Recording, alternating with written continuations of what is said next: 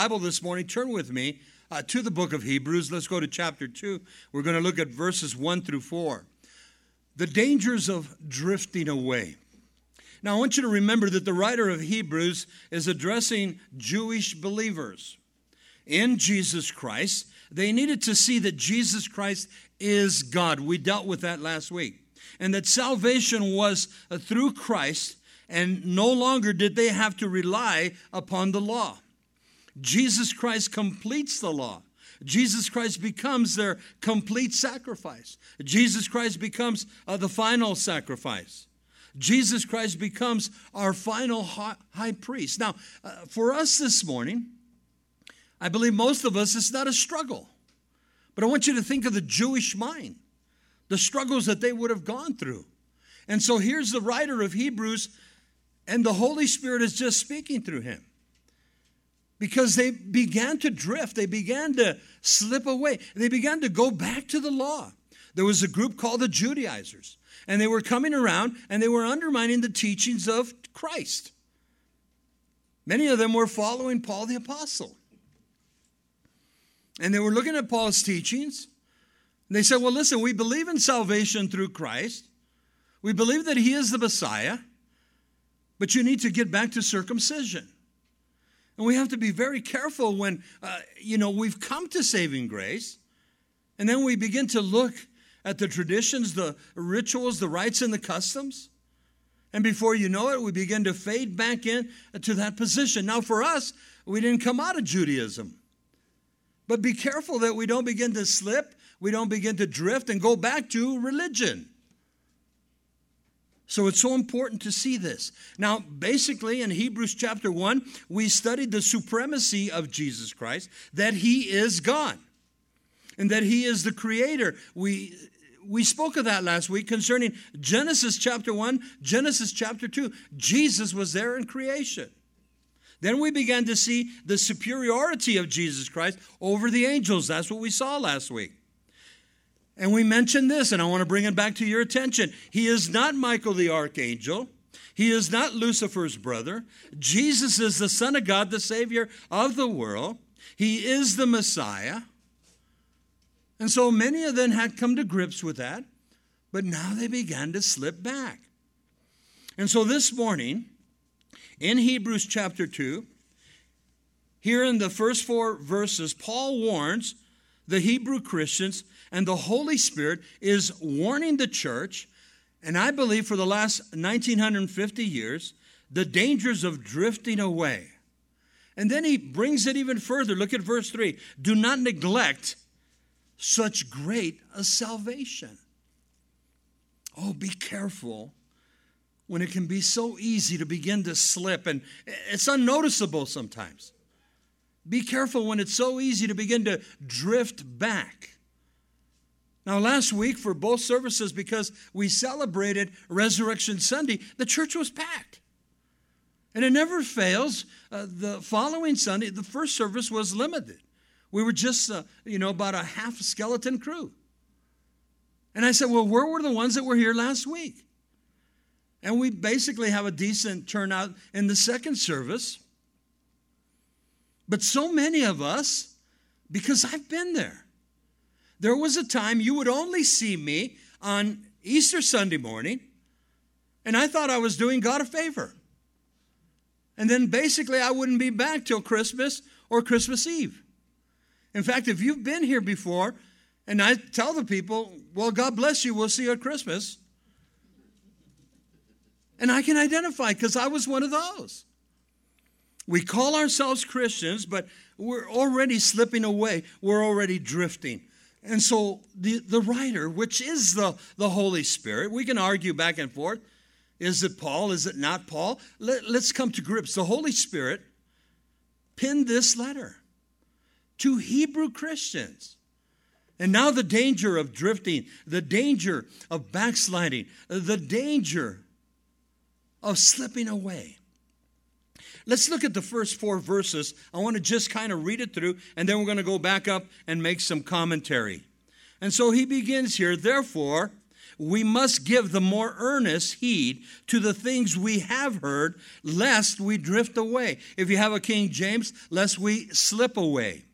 For if the word spoken through angels proves steadfast, and every transgression and disobedience received a just reward, and that just reward is recompense or a payback, how shall we escape if we neglect so great a salvation, which at first began to be spoken by the Lord and was confirmed to us by those who heard him?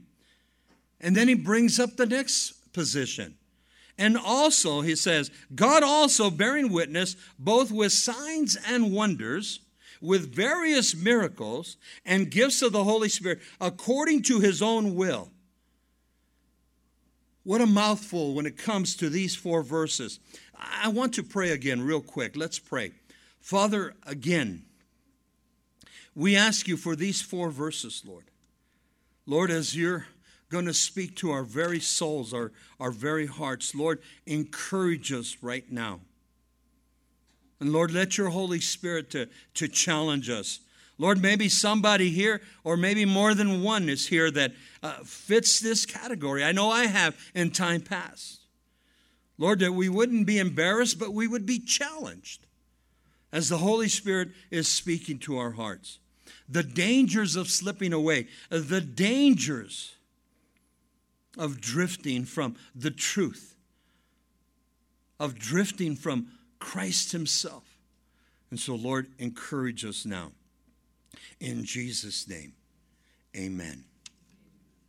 Notice now, as we begin to just develop this, the dangers of drifting away. Hebrews chapter 2, look at verse 1. Therefore. Now, when we look at the word therefore, we've explained it before. Therefore, what we just taught last Sunday, as we looked at chapter 1, we spoke of Jesus, the supremacy, that he is Christ, he is God, he is the Christos, he is the Messiah.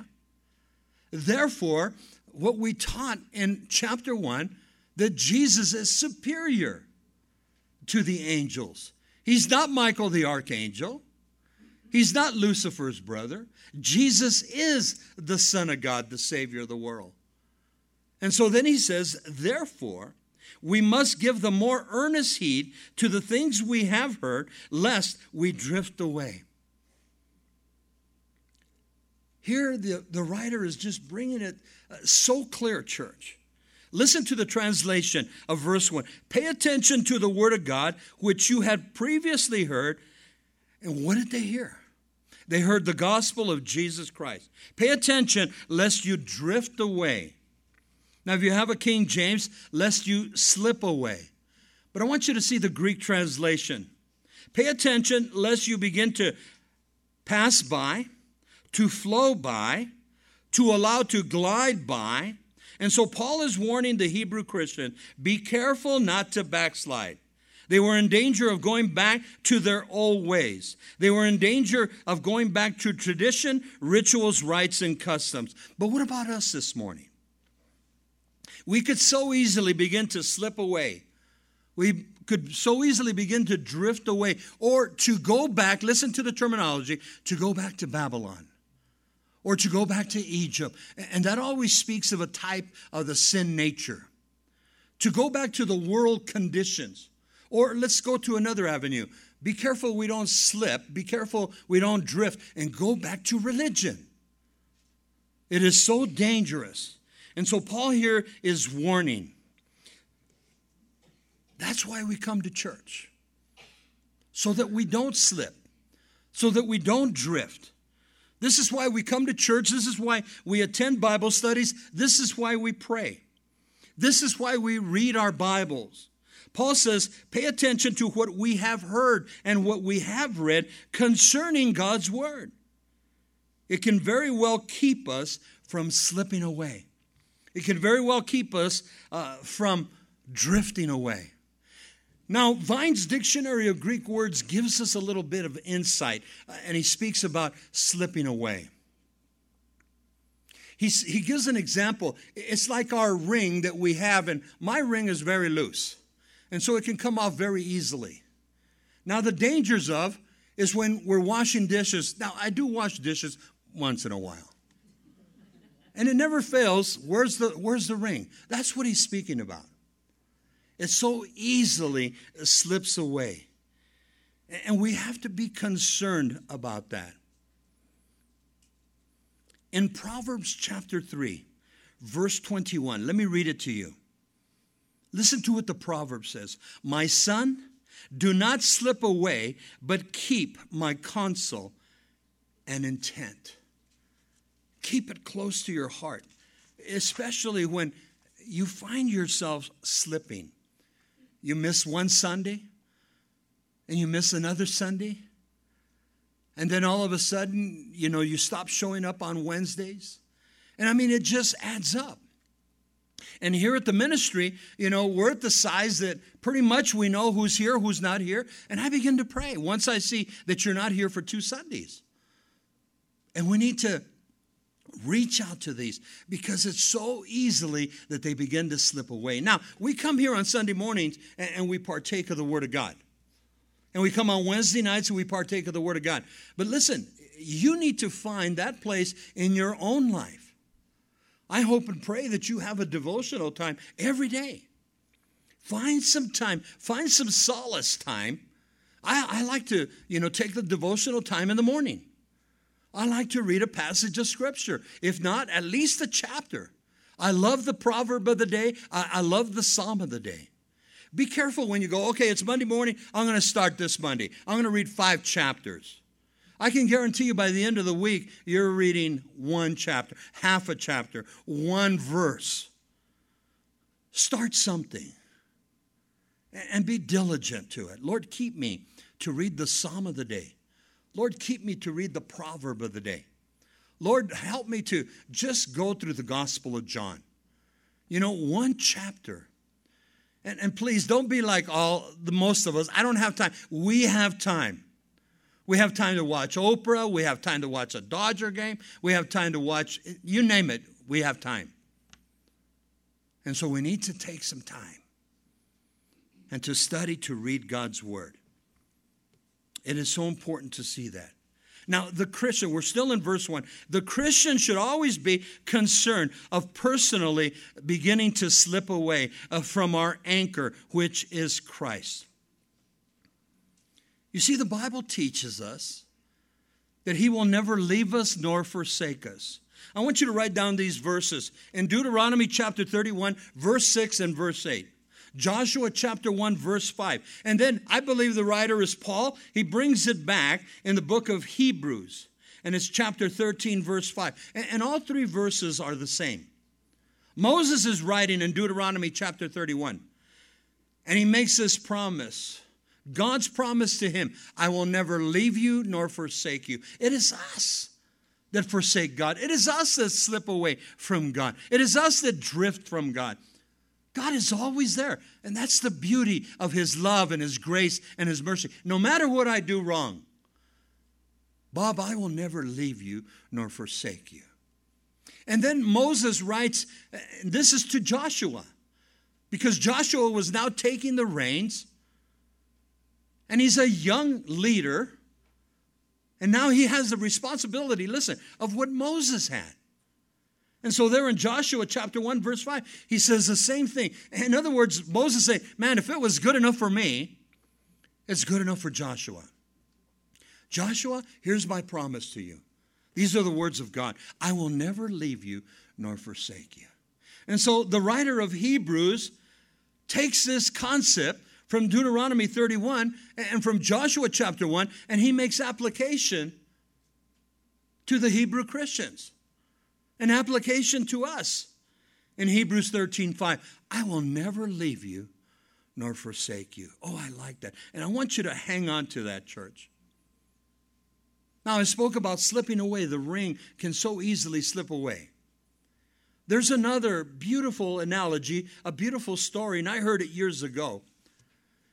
It's like somebody that has a small boat, and he's just come in to the dock, and he's done it over and over, and he ties it up. But as the years go by, he just becomes so, it's so nonchalant. I do this all the time. I go out and do my fishing. I come back to the dock and I secure it. And so now he begins to just put a few loops. There's no more knot. There's no more secure. And what happens is one day the waves start to act up. A small tempest comes in. And then before you know it, that little turning of just 2 loops, the boat begins to unlatch. And before you know it, it begins to slip away. It begins to drift away. And before you know it, it's out to sea. And that happens in so many Christian lives. Now, I want you to take heart to this verse. In John chapter 15, there's a beautiful story. You've studied it before. We've taught it here. It's called the vine and the branches. Jesus says, I am the vine, you are the branches. And so we plug in to Christ. And what does, a branch do as it plugs into the vine? It gets nourishment and it brings forth fruit. And there in John chapter 15, Jesus gives us the beautiful position of our walk with him. If you abide in me, he says, I will abide in you. The word to abide in the Greek means if you stay in me, I will stay in you. You see, again, he'll never leave us nor forsake us. But we have to abide in him. And then the Bible says, I'm going to bring forth fruit. But am I abiding in Christ?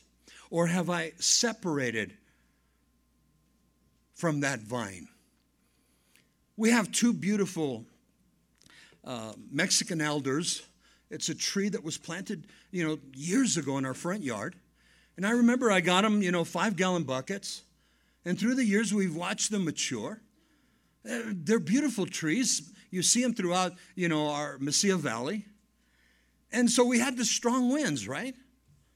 And if you're not careful with those trees, the branches, it'll break. And it did. It just took a big chunk off it. It broke my heart. And it didn't take long. That portion, it was a good-sized tree that broke off, a good branch. But you could see it. It began to die. And we had to throw it away. And that's what happens to the believer. We begin to drift away. And so in John 15, stay in Christ. Remain in Christ. Especially when we're living today in perilous times. Now I'm going to give you 3 verses. I want you to listen. I want you to write them down. These are 3 verses that, I've placed in my own life as checks and balances. In Philippians chapter 2, verse 12, listen to what Paul says. Strong words concerning your salvation. He says, work out your own salvation with fear and trembling. Fear, to have godly reverence towards God, lest the judgment come. Man, I want to serve God. Enoch said that the Bible says Enoch pleased God and God took him. Now, not only does it say, work out your own salvation with fear and trembling, the reverence of God, but the word to tremble in the Greek means to quake, it means to shake, it means to shudder. Because of the judgment, if I stray away from Christ. You see, I know too much. You know too much if you come to this ministry. The Bible says, for much is given, much more is required. And so the more we hear, listen, the more we're going to be held accountable.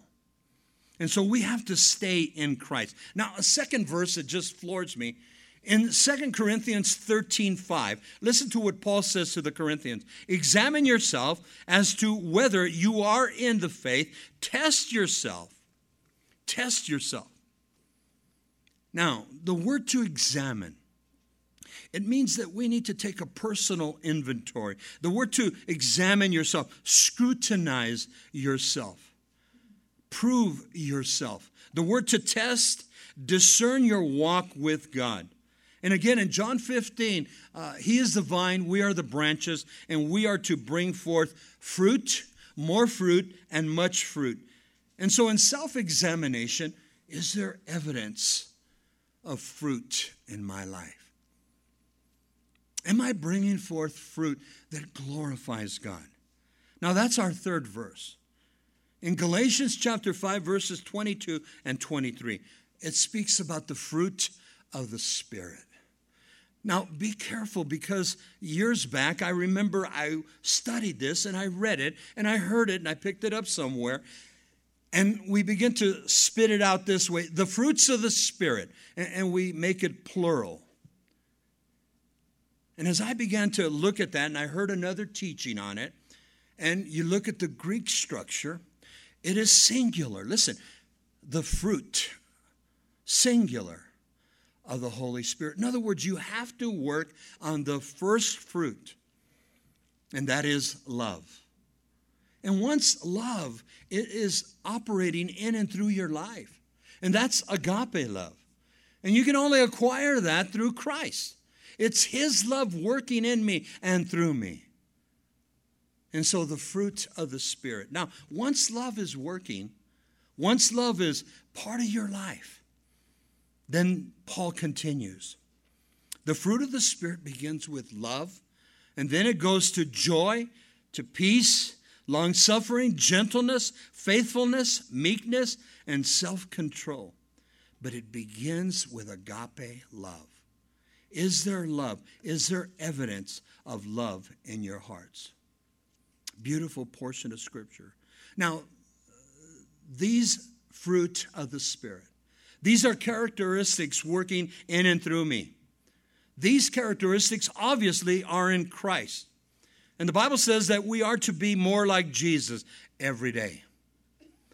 Do I believe, now I need to ask this question, do I believe that I can lose my salvation as I drift away, as I slip away, as I backslide?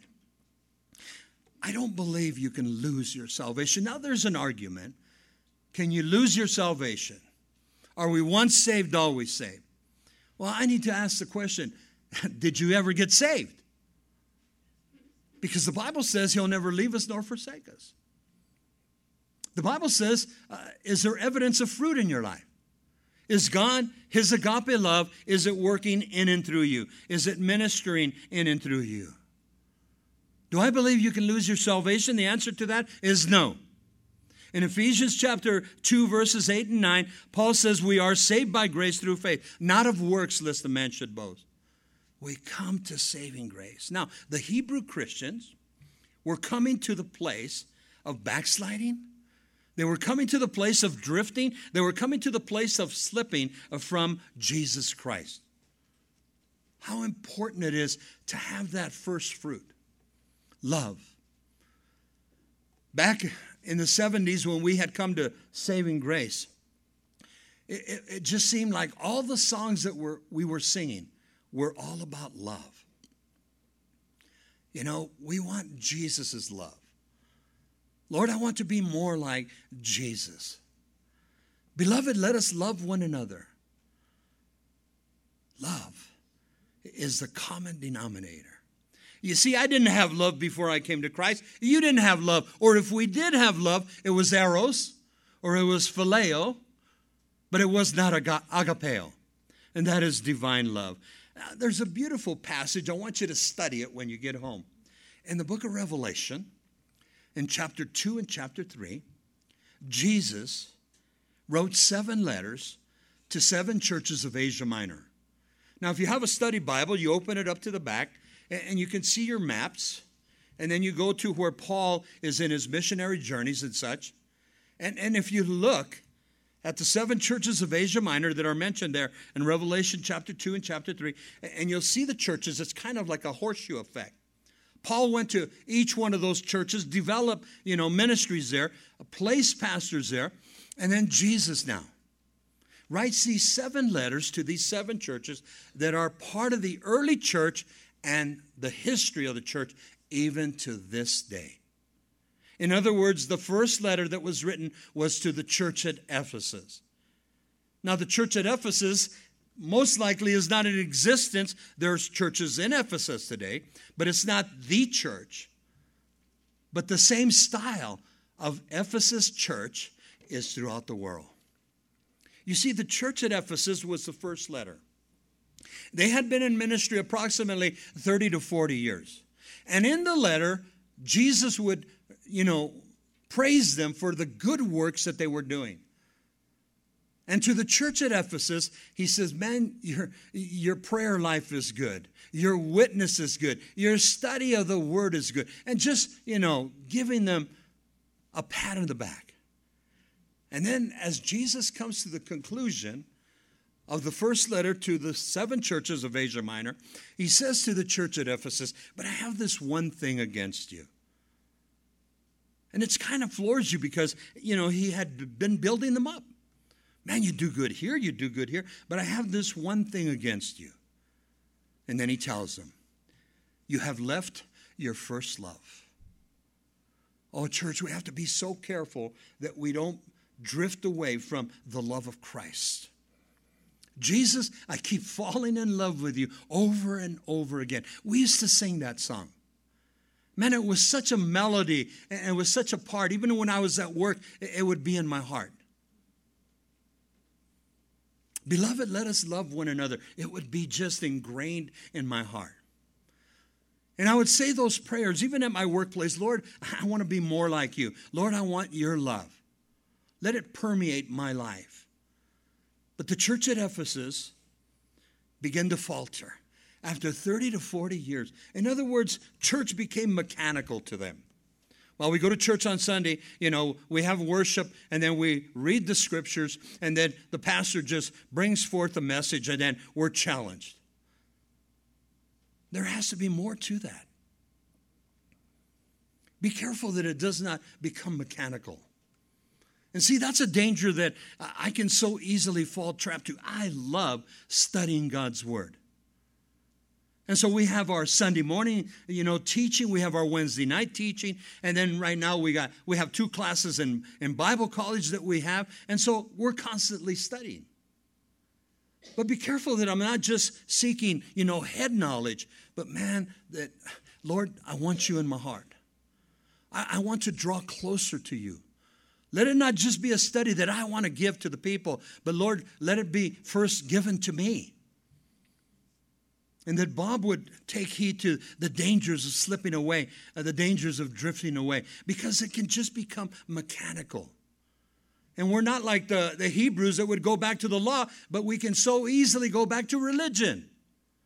Or we could so easily go back, to Babylon. We could go back to Egypt. And so the danger's there. And so it's a strong encouragement here, church. Now we go to verse 2. And he goes on, for if the word spoken through angels, and we developed that last week, proves steadfast, and every transgression and disobedient received a just reward. Man, if there's sin, that's transgression. If there's disobedient, that's sin also. We're going to receive a just reward. And that speaks of a payback. That speaks of a recompense. In other words, we're going to get what we deserve. Be careful. Now, in Galatians chapter 3, verse 19, this is what Paul writes. The word was appointed by angels. The word was appointed, given to us by angels. Now, angels, as we developed last week, one of their callings is that they're messengers of God. And they have brought forth the word of God to man. Man writes it, brings it forth, the prophets and such. And here we have God's word even today. Now, if God's word was delivered through his angels, his messengers, and his word is true, yet the people, God's people, and we're speaking about the nation of Israel, they disobeyed and were punished for their violations of the law. What about us? You see, God's word is true, but do we obey it? Or do we just read it? Well, that's Old Testament, Pastor Bob. Oh, well, that didn't apply to us. That applied to them. And we kind of pick and choose, don't we? Now, back in Daniel, and I want you to write it down, in chapters 10, 11, and 12, Daniel was given the final vision of the last days. the angel came and it spoke to Daniel. God said, Daniel, I want you to write all these things down. And then at the end of chapter 12, he says, now shut the book until the time of knowledge increases. And then, Daniel, you will open the book. Well, here we are, church, in the 21st century. I mean, knowledge has increased. We know more about Scripture today than we ever have. We have more knowledge about Scripture than we ever had. We have so many great scholars. And so we know the Word of God. We've been taught the Word of God. So it's time, Daniel, open up the book. And we see the prophetic word of Daniel chapter 10, 11, and 12. It's right before our very eyes, church. And so the Word of God, it's powerful. It's sharper than a two-edged sword. And so again, we can argue, well, that's Old Testament, Pastor Bob. Well, let me give you some New Testament. In the book of Acts, in chapter 7, Stephen is the first martyr of the church. He was giving testimony from Genesis to the present time in the book of Acts in the early church. He spoke to the religious leaders of the Sanhedrin at this time. In verses 52 and 53 of Acts chapter 7, he testified of what the prophets of old said. Now listen to what he says in verse 52. He says, name one prophet your ancestors didn't persecute. This is Stephen speaking to the religious leaders. Name one prophet your ancestors didn't persecute. They even killed the one who predicted or prophesied the coming of the righteous one, the Messiah, whom you betrayed and you murdered. He's speaking right to their hearts. In verse 53, you deliberately disobeyed God's law, though you received it from the hands of angels. Now Isaiah spoke of the birth and the death of the Messiah, Jesus Christ, in the book of Isaiah. The Jewish religious leaders heard Stephen out, and there was another gentleman there. You go back and you study it. Saul of Tarsus. We know him as Paul the Apostle. And the Bible says that he consented. Now, Stephen took them from Genesis up to the point of the book of Acts. And they didn't do nothing to him until he was done. And that's the Holy Spirit. But then they consented to Stephen's death. They took their coats off and they laid them at Saul of Tarsus' feet. Saul of Tarsus got to see the death of this young man, the first martyr of the church. I believe that never left this Saul of Tarsus. He saw something in this young man because when he died, he looked up into the heavens and he says, Father, I'm ready. And he died. He was stoned to death. Now, I want to believe, this is my theory, that he didn't even feel the stones at that time. He was so connected with his Father. Yes, his life was taken, and God just allowed it. But it never left this Saul of Tarsus. I believe it pricked his heart. How could this young man die such a glorious death?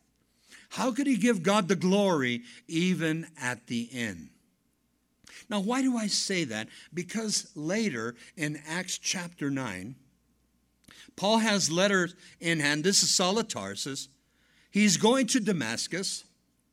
He's going to bring back Christians, just like he did Stephen, and he's going to put them on trial. They're going to go through the court system, and they would most likely be found guilty of what? Being a Christian. And then they would die or be in prison. And Paul would consent. Saul of Tarsus would consent. But remember in Acts chapter 9, a light shone round about him. And then all of a sudden, it says that Saul of Tarsus was knocked down off of his animal. We don't know if it was a camel or a donkey or a horse. He was knocked down.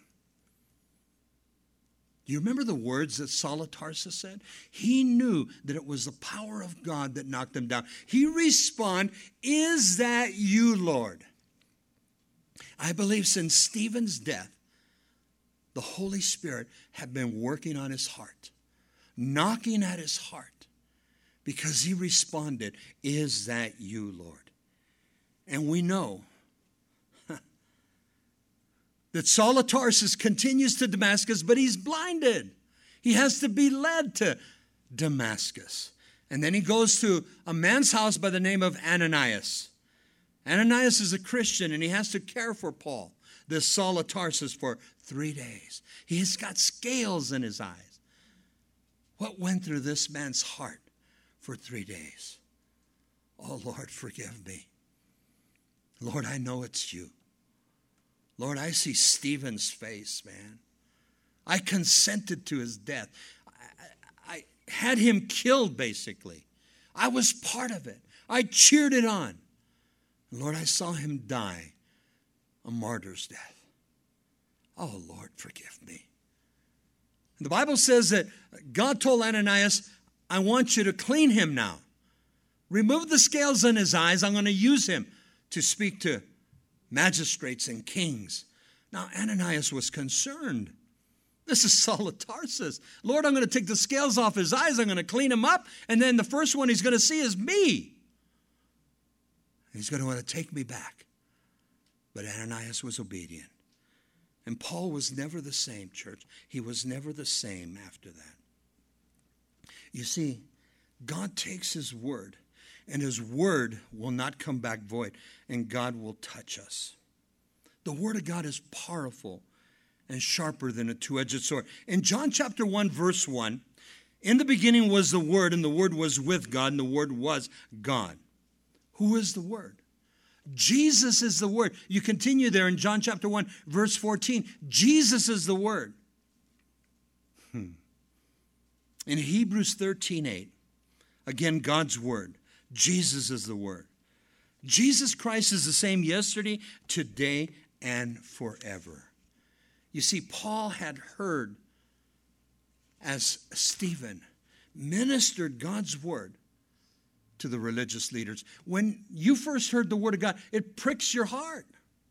You come here on a Sunday and it's being preached, it's being taught, and it pricks your heart.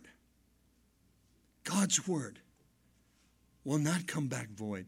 And God's word is supposed to change us, transformation. Is there fruit in your life? If not, you're going to be finding yourself slipping away, drifting away. That boat that wasn't secured to the dock, that ring that so easily slips off the finger. And then he takes it to the next step. Look at verse 3. He says, how shall we escape if we neglect so great a salvation? What a powerful statement. The writer of Hebrews, which is the Holy Spirit, how shall we escape if we neglect so great a salvation, which at first began to be spoken by the Lord and was confirmed? Where was it confirmed? In our hearts.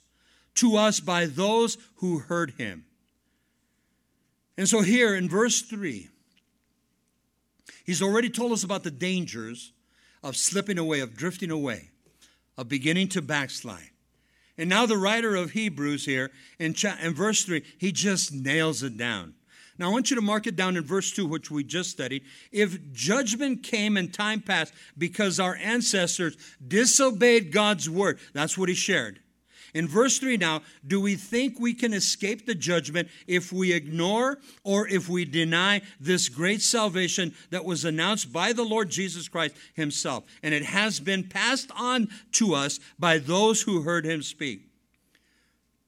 Now, up to this point, we're talking about the Hebrews here, the Hebrew Christians. Up to this point, in the writing of the book of Hebrews, the gospel had been preached at least for 30 years now. It had been preached at least for 30 years. But what about us? We've had the gospel for the last 2,000 years. Nobody. I mean, we're without excuse, especially in our United States of America. How can we say, I never heard the gospel? It's inundated. Or you might refuse to hear it, but the gospel's there. Before you got saved, remember flipping through the channels, even if it was television or radio, and then you'd hear preaching. Oh, man, what's that? You know what used to happen to me? Late at night. I'd be drinking. Late at night, I'm cruising away, right? And then the preacher would come on. And I'd go, let me hear what he has to say. And then I would change it after about 10 minutes because I didn't like what he said. It was convicting. All of a sudden, the beer didn't taste good. All of a sudden, the drink didn't taste good. All of a sudden, that, that dope you were smoking didn't taste good. You go, whoa, I'm not going to listen to that channel. What would happen? Next time around, I wonder if that guy's still there. Like he's not there. Our curiosity. It's the Word of God. It's the Word of God. One of the guys back here in the chapel years ago, Augie, was in Southern California, and he was not saved yet, but he's listening. And every morning he would go to work at 5 o'clock, and he was on the 60 freeway. Nobody's with him. And he's listening to this preacher every morning. But he's not saved yet. And then one day the preacher says, listen, if you've never given your life to Christ, today is the day of your salvation. If you're in a car, if you're in a truck, if you're driving the freeway, I want you to pull over because I don't want you to get in an accident. He goes, that's me. Whoom, he pulls over. And then he says, I want you to put your hand on the radio. And I want you to repeat this prayer. That's how he got saved. You see, God's word is convicting. God's word is revealed by the power of the Holy Spirit in my heart and your heart. How shall we escape if we neglect so great a salvation? Now, I want you to see some words. How can we escape? The translation there, how can we flee if we neglect, listen, if we're careless or if we disregard so great a salvation? So mighty, the word salvation, a rescue, a deliverance. We have such access to God's saving grace. This is a stern warning. Don't disregard God's great salvation. The gospel message is the completeness, as we shared, of the Old Testament, the fulfillment of the law. You see, back in the early church, they were accusing Jesus of trying to destroy the law. In Matthew 5, verse 17, listen to the words of Jesus. Jesus said, do not think that I came to destroy the law or the prophets. I did not come to destroy, but I came to fulfill it. The New Testament completes the Old Testament. I didn't come to destroy. I came to complete it. Listen, you come, Sabbath after Sabbath, and you bring in your turtle doves, you bring in your sheep, you bring in your goats, and the priest takes it through, kills it, bleeds it, offers it up for your sin and the sins of your family. But now Jesus is the complete Lamb of God who takes away the sins of the world. That's what we celebrated last Sunday. When Jesus came into the Jordan Valley there, he was coming to get water baptized. And then John, don't forget those words, John the Baptist, he says, look, he points to Jesus, behold, the Lamb of God who takes away the sins of the world. Have mercy on us. And so, how shall we escape if we neglect so great a salvation? We cannot escape God's judgment unless we come to saving grace. Now, there's two words I want you to key on. Back in verse 2, underline the word steadfast. And then here, in verse 3, underline the word confirmed. He's talking about being steadfast in the word, being confirmed in your heart in the word. So here, in verse 2, the word is steadfast. In verse 3, the word is confirmed. Speaking about God's word, the word steadfast, the word of God is firm. The word steadfast, the word of God is sure, it's secure, it's stable. The word of God has force. The word of God has strength. Listen to this verse in Hebrews 3:14. The writer says we are partakers of Jesus Christ if we hold the beginning of our confidence steadfast. The word is secure, the word is firm to the end. In other words, do not drift, do not slip, do not backslide, but stay steadfast in the Lord. Now, verse 3, the word confirmed. The word of God is established. That's the word confirmation here. It's established. Where's it established? Now, it's established right here in the word of God. But God desires to establish it in my heart, in your heart. The word of God is established in one's heart. In 1 Corinthians chapter 1, verse 6, the testimony of Jesus Christ was confirmed in you. Again, John 15, if you abide in me, I will abide in you. The Word of God was so important in the Old Testament, it is still important today. Mark down this verse. In Deuteronomy chapter 11, verses 18 through 20, listen to what Moses writes. This is part of the Pentateuch. In verse 18, place God's Word in your heart. Where do we place God's Word? Oh, it's in the book. They had it in the Torah. We have it in the complete Bible. But let's take it out of the Bible and let's place it in our hearts.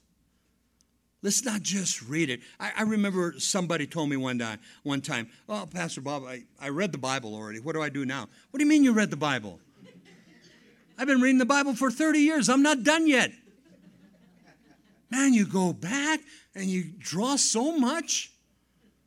Man, the Word of God is life. And so in Deuteronomy 11, verse 18, place God's Word in your heart. Verse 19, teach your children God's Word. In verse 20, listen, put God's Word on your doorpost of the home. I remember Pastor Arial had gone to England, and he came back and he had heard, remember, the Brits were the ones that sent missionaries to the United States.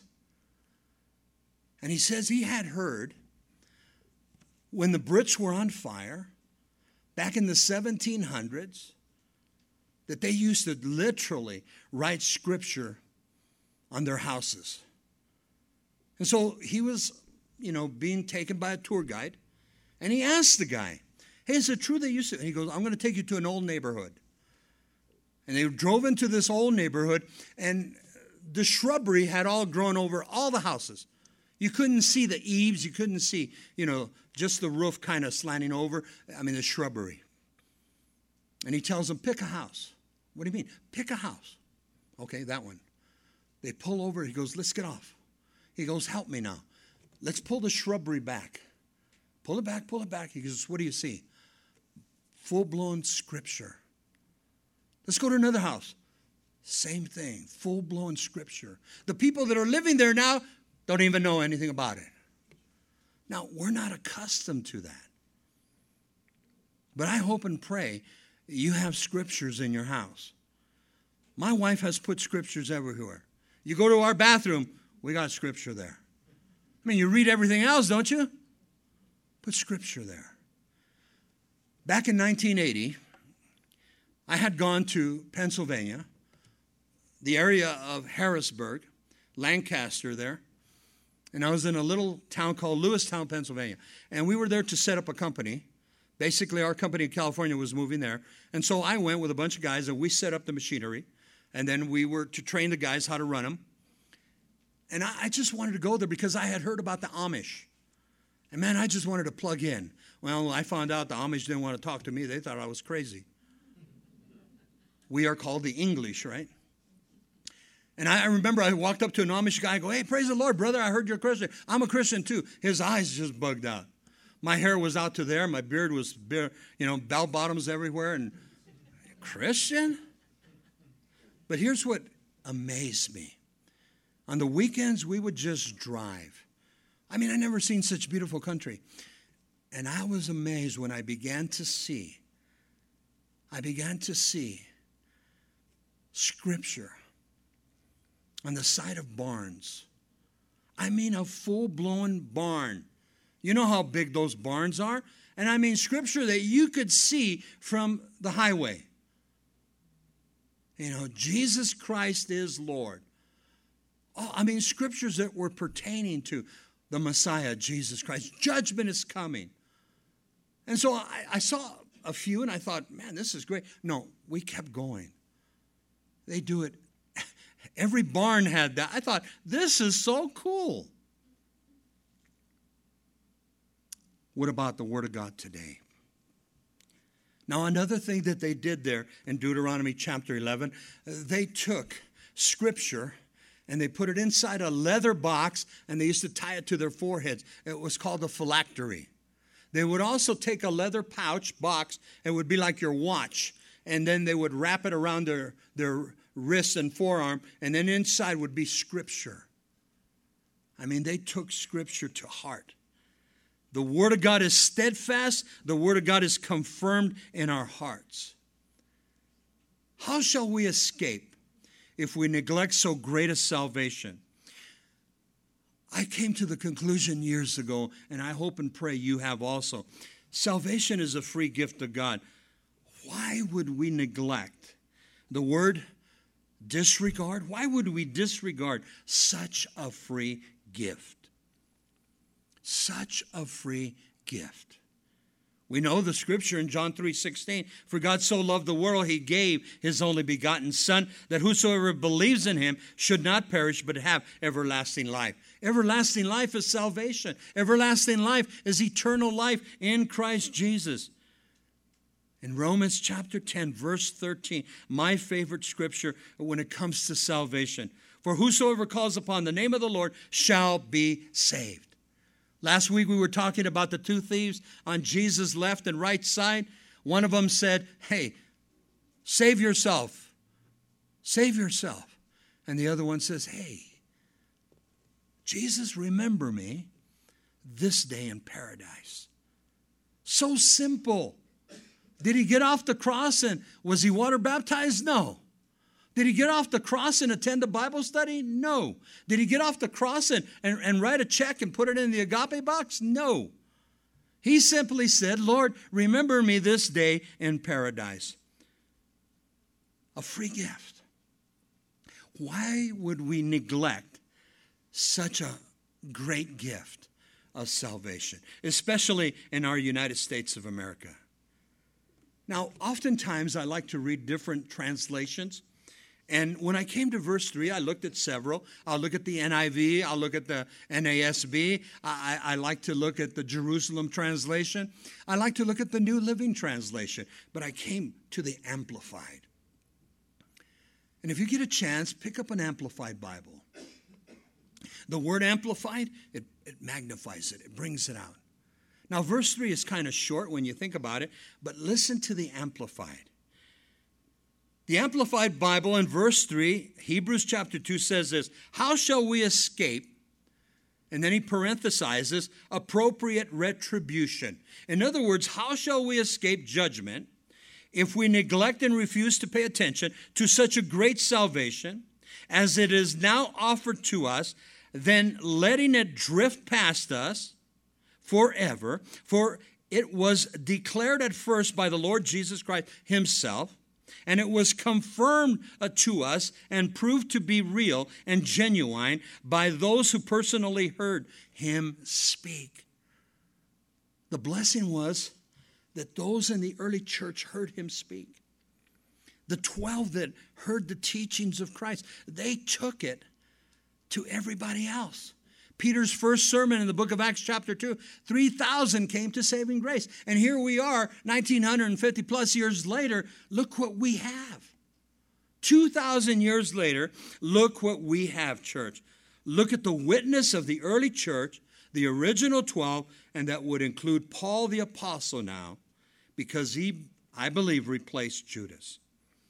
Now, Paul, we just studied, if you had been coming to the church, we had gone through 1 Timothy, 2 Timothy, and then Titus. These are called pastoral epistles. And so Paul was encouraging Timothy and Titus. Listen to this. 1 Timothy chapter 4, verse 14. Paul exhorts his young pastor.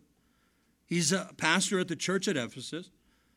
I believe that he was encouraging him because young Timothy was at that place. He was drifting.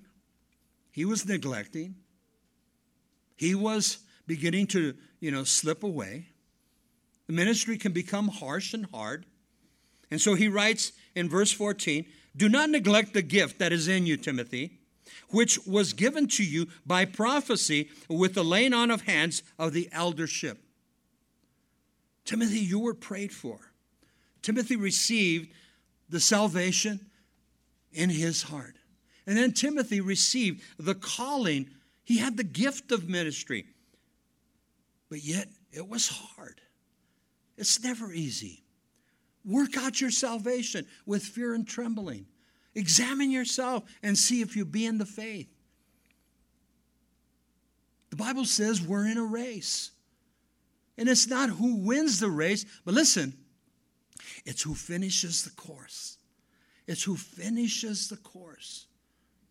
I want to enter the pearly gates one day and the Lord say to me, well done, thou good and faithful servant. Enter the joy of the Lord. Now the last point for verse 3.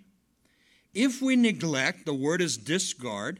If we discard the salvation that God has so graciously made available for us, listen, then we are in danger of hell fire, and the choice is ours. The choice is ours. Lord, that's not fair. You put me in hell. No, you put yourself in hell. Your sins put you in hell. You realize that God did not make hell for man. God made hell for the fallen angels. Well, thanks, Lord, you put me here. No, you put yourself there. You neglected such a great salvation. Well, I thought I had plenty of time. The Bible says today is the day of your salvation.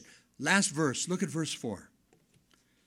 He says, God also bearing witness with signs and wonders, with various miracles and gifts of the Holy Spirit, according to his own will. Now, here's the Greek structure of verse 4. God added his message with signs and wonders, and here's a good translation, what we just read, with various miracles, then by giving gifts of the Holy Spirit whenever and whoever he chose to do so. Again, in book of Acts chapter 2, they were all 120 were in the upper room, and the baptism of the Holy Spirit fell on them as of cloven tongues of fire, and they were never the same. This was all done by the will of God, the fulfillment of the book of Joel chapter 2, the prophetic word. Now, I looked at this. God also, bearing witness, he added to this, his message, signs, wonders, and miracles. And so I kind of broke it down. The word signs in the Greek, listen, is an indication of something supernatural. That God has changed something. That God has radically changed a life. And that's what God is into, church. He's in the changing business. He wants to transform your life. He wants to transform my life. And we're continually being transformed. You see, I personally saw God's supernatural work of salvation. Back in Southern California, I saw drug addicts come to saving grace. I saw alcoholics come to saving grace. I saw sexual perverts come to saving grace. I've seen some of you, what God has done and brought you to saving grace. God is in the supernatural changing power. Look at the word wonders. The Greek word for wonders, sometime it means this, something strange. Now, stay with me. Something strange that causes the eye of the beholder to marvel. In other words, man, I know that guy. Man, I know that girl. Wow. God has radically changed that person. Back in Southern California, I was working prison, jail, street ministry. We were working with a lot of gangs, going to Tehachapi State Prison and going to the jails. And so, I got to know a lot of gangbangers and such. But there was one particular gentleman, 21-year-old young man. His name was Leo. I never forgot him. This guy, he dropped out of school somewhere around the 6th grade. And even though he went up to the 6th grade, there was nothing up there. He didn't know how to read. His speech was only street talk. But he came to saving grace. God got a hold of this young man. And when you got saved, they give you a Bible. And man, we used to minister to a group of guys, and he was part of it. And every time I saw Leo, he was weeping. And I saw God transform this young man. Man, he wasn't wearing khakis anymore. He wasn't, wearing the garb that you know. God began to transform him inside and out. And then I said, Leo, what's God been doing in your life? And he was always crying. He says, Bob, I didn't know how to read, man. I couldn't read. I went to the 6th grade, but it didn't mean nothing. I couldn't read. I always thought I was stupid. But I didn't know how to read. And I would stay up at night crying. I would get the Bible and I would just hug it. And I said, Lord, I don't know how to read. Teach me to read. He said, that's the first book I ever read. Nobody taught him. The power of God's Holy Spirit. And he's reading King James. That's the power of God, church. And the people that knew him personally, they just marveled. Wow. We saw testimony after testimony. And that's wonder, something strange that caused the eye of the beholder to marvel. The word miracles is the word dunamis. It's the word we get power. It's the word that we get dynamic power. The word strength, the word ability, the word enabling. Only God can give you the Holy Spirit power. Only God can enable you to preach His word. Only God can bring a sinner to saving grace by His Spirit. We merely become the avenue, the tool, the instrument that God chooses to use. Miracles, signs, and wonders. Some of you have witnessed that. How can we neglect such a great salvation? How can we slip away, drift away when we know God's word, the power of God's word? Now I want to conclude with some of the miracles in the Old Testament, New Testament, real quick. In Deuteronomy chapter 4, verse 34, has any God, listen, small g, ever tried to take for himself one nation out of another nation by testing, by miracles, signs, and wonders, by war, by mighty hand on the outstretched arm, or by the great and awesome deeds, like all the things the Lord your God did for you in Egypt before your very eyes? I'm going to give you some homework. I want you to study Exodus chapter 7 through chapter 11. And there we get the 10 signs, the 10 miracles that God brought forth. Remember that Moses went up to Pharaoh and he said, let my people go. And Pharaoh said no. And then it began, the 10 plagues. And I'm going to go through it real quick. God made water to turn to blood. God brought forth frogs that covered the land. Then he brought forth gnats that covered the land, flies that covered the land. Livestock was stricken. Number 6, boils on man and beast. Number 7, hail mixed with fire. And then locusts covered the land. And 9 was darkness, overwhelmed for 3 days. And then number 10, the firstborn of Egypt died. And besides that, then you come to the Red Sea and God parts it. He puts a pillar of fire to keep away the Egyptians. And then 2 million plus cross the Red Sea and nobody gets stuck in the mud. And then God closes the water and the Egyptian army drowns. And they say, well, there's a certain time of the year that the Red Sea, the tide goes back. And that's a miracle in itself. The greatest army in the world at that time drowns in 2 feet of water. The hand of God, church. Now, what about the New Testament? These are the miracles of Jesus. Now, on your own, if you have a good commentary, they'll give you 38 miracles of Jesus in the New Testament. These are just the miracles of Jesus. Jesus turns water into wine at Cana, at the marriage. In John chapter 2, Jesus heals a demoniac at the synagogue in Mark chapter 1. Jesus heals Peter's mother-in-law at Capernaum in Luke chapter 4. And you say, wait a minute, I've never prayed for my mother-in-law. Jesus healed Peter's mother-in-law. Jesus heals 2 demoniacs in Gadara in Matthew chapter 8. Jesus heals a woman with the issue of blood for 12 years. She had an ongoing menstrual cycle. There in Matthew chapter 9. Jesus fed the 5,000 with 5 loaves of bread and 2 fish in Luke chapter 9. And then he comes the next day or the next couple of days and Jesus feeds 4,000 with 7 loaves and some fish, Mark chapter 8. And I love this one. Jesus heals Lazarus, his friend there in Bethany, that had been in the tomb for 4 days. His sister says, Lord, by now he stinks. Lazarus, come forth in John chapter 11. Why wasn't there a revival after that?